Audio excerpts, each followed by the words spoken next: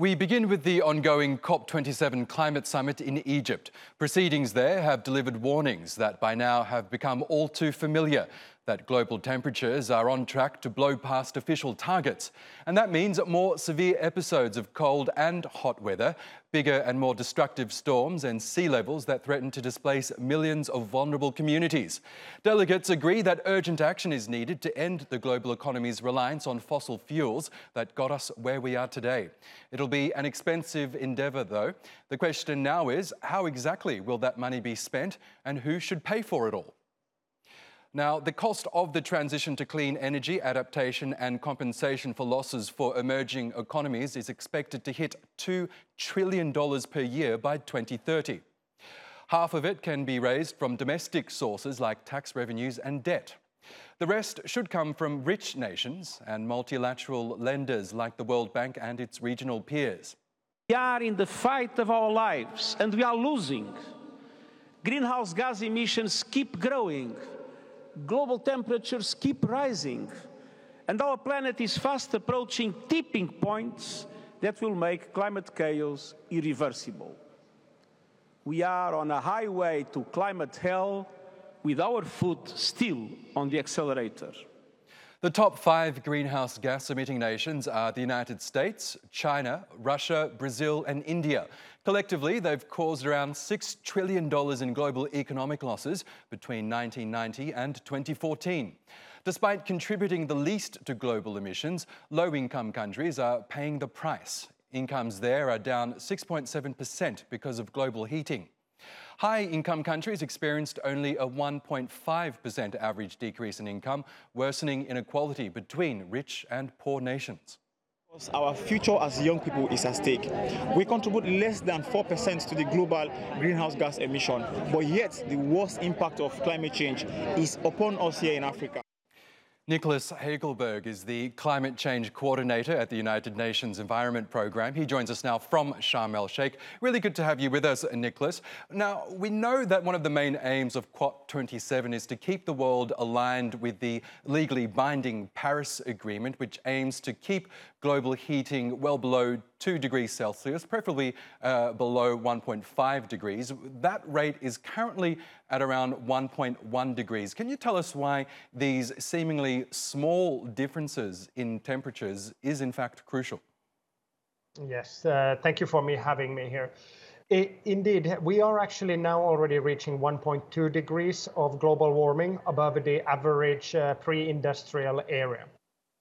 1.2 may not seem like an awful lot of degrees or even 2 degrees, but I would like you to think of it as your body temperature. So when you have a 1 degree fever, you're feeling off, you don't feel quite right. And when you have a 2 degree fever, you're for sure, certainly already probably not going to work, and if your kids are sick, you would stay home with them at a 2 degree fever.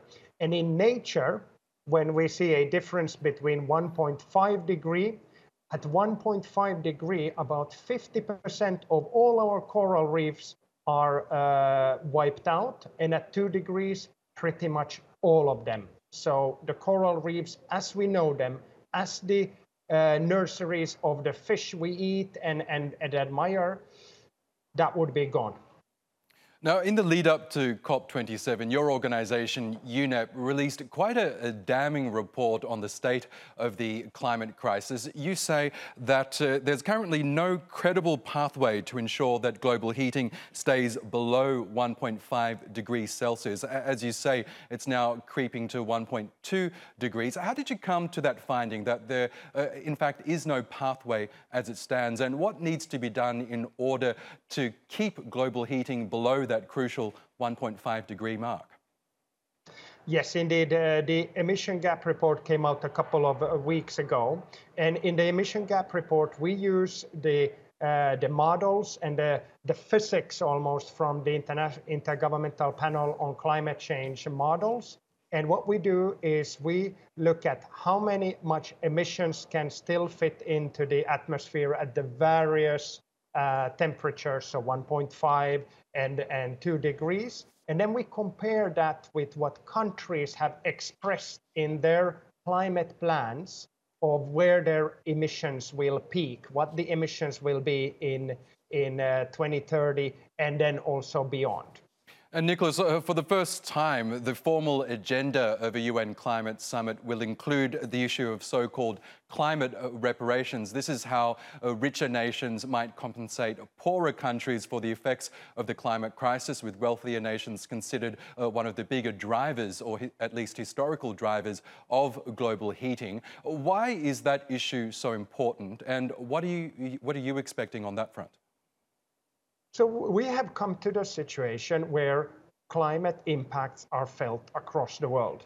So the frequency, the severity of climate catastrophes are felt, whether it's the floods in Pakistan, the floods in Nigeria, the droughts in China, India, US, Europe, and so forth. The list can go on. We are now at a stage where the price of climate change is felt in the national coffers and in our personal wallets.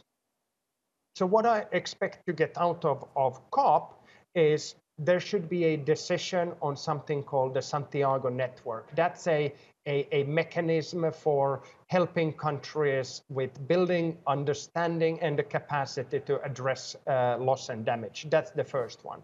We also expect that there would be progress on financial contributions to setting up the Santiago Network and helping countries with the first steps on addressing loss and damage.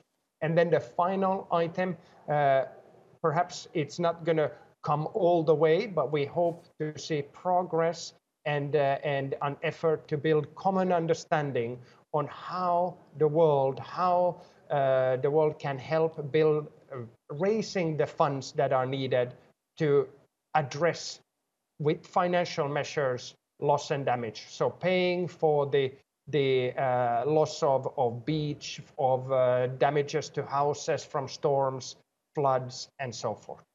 Yes, so certainly a lot of ground there to be covered. We'll be keeping an eye on the rest of COP27. Nicholas Hagelberg from the UNEP, thank you again for joining us. Appreciate it.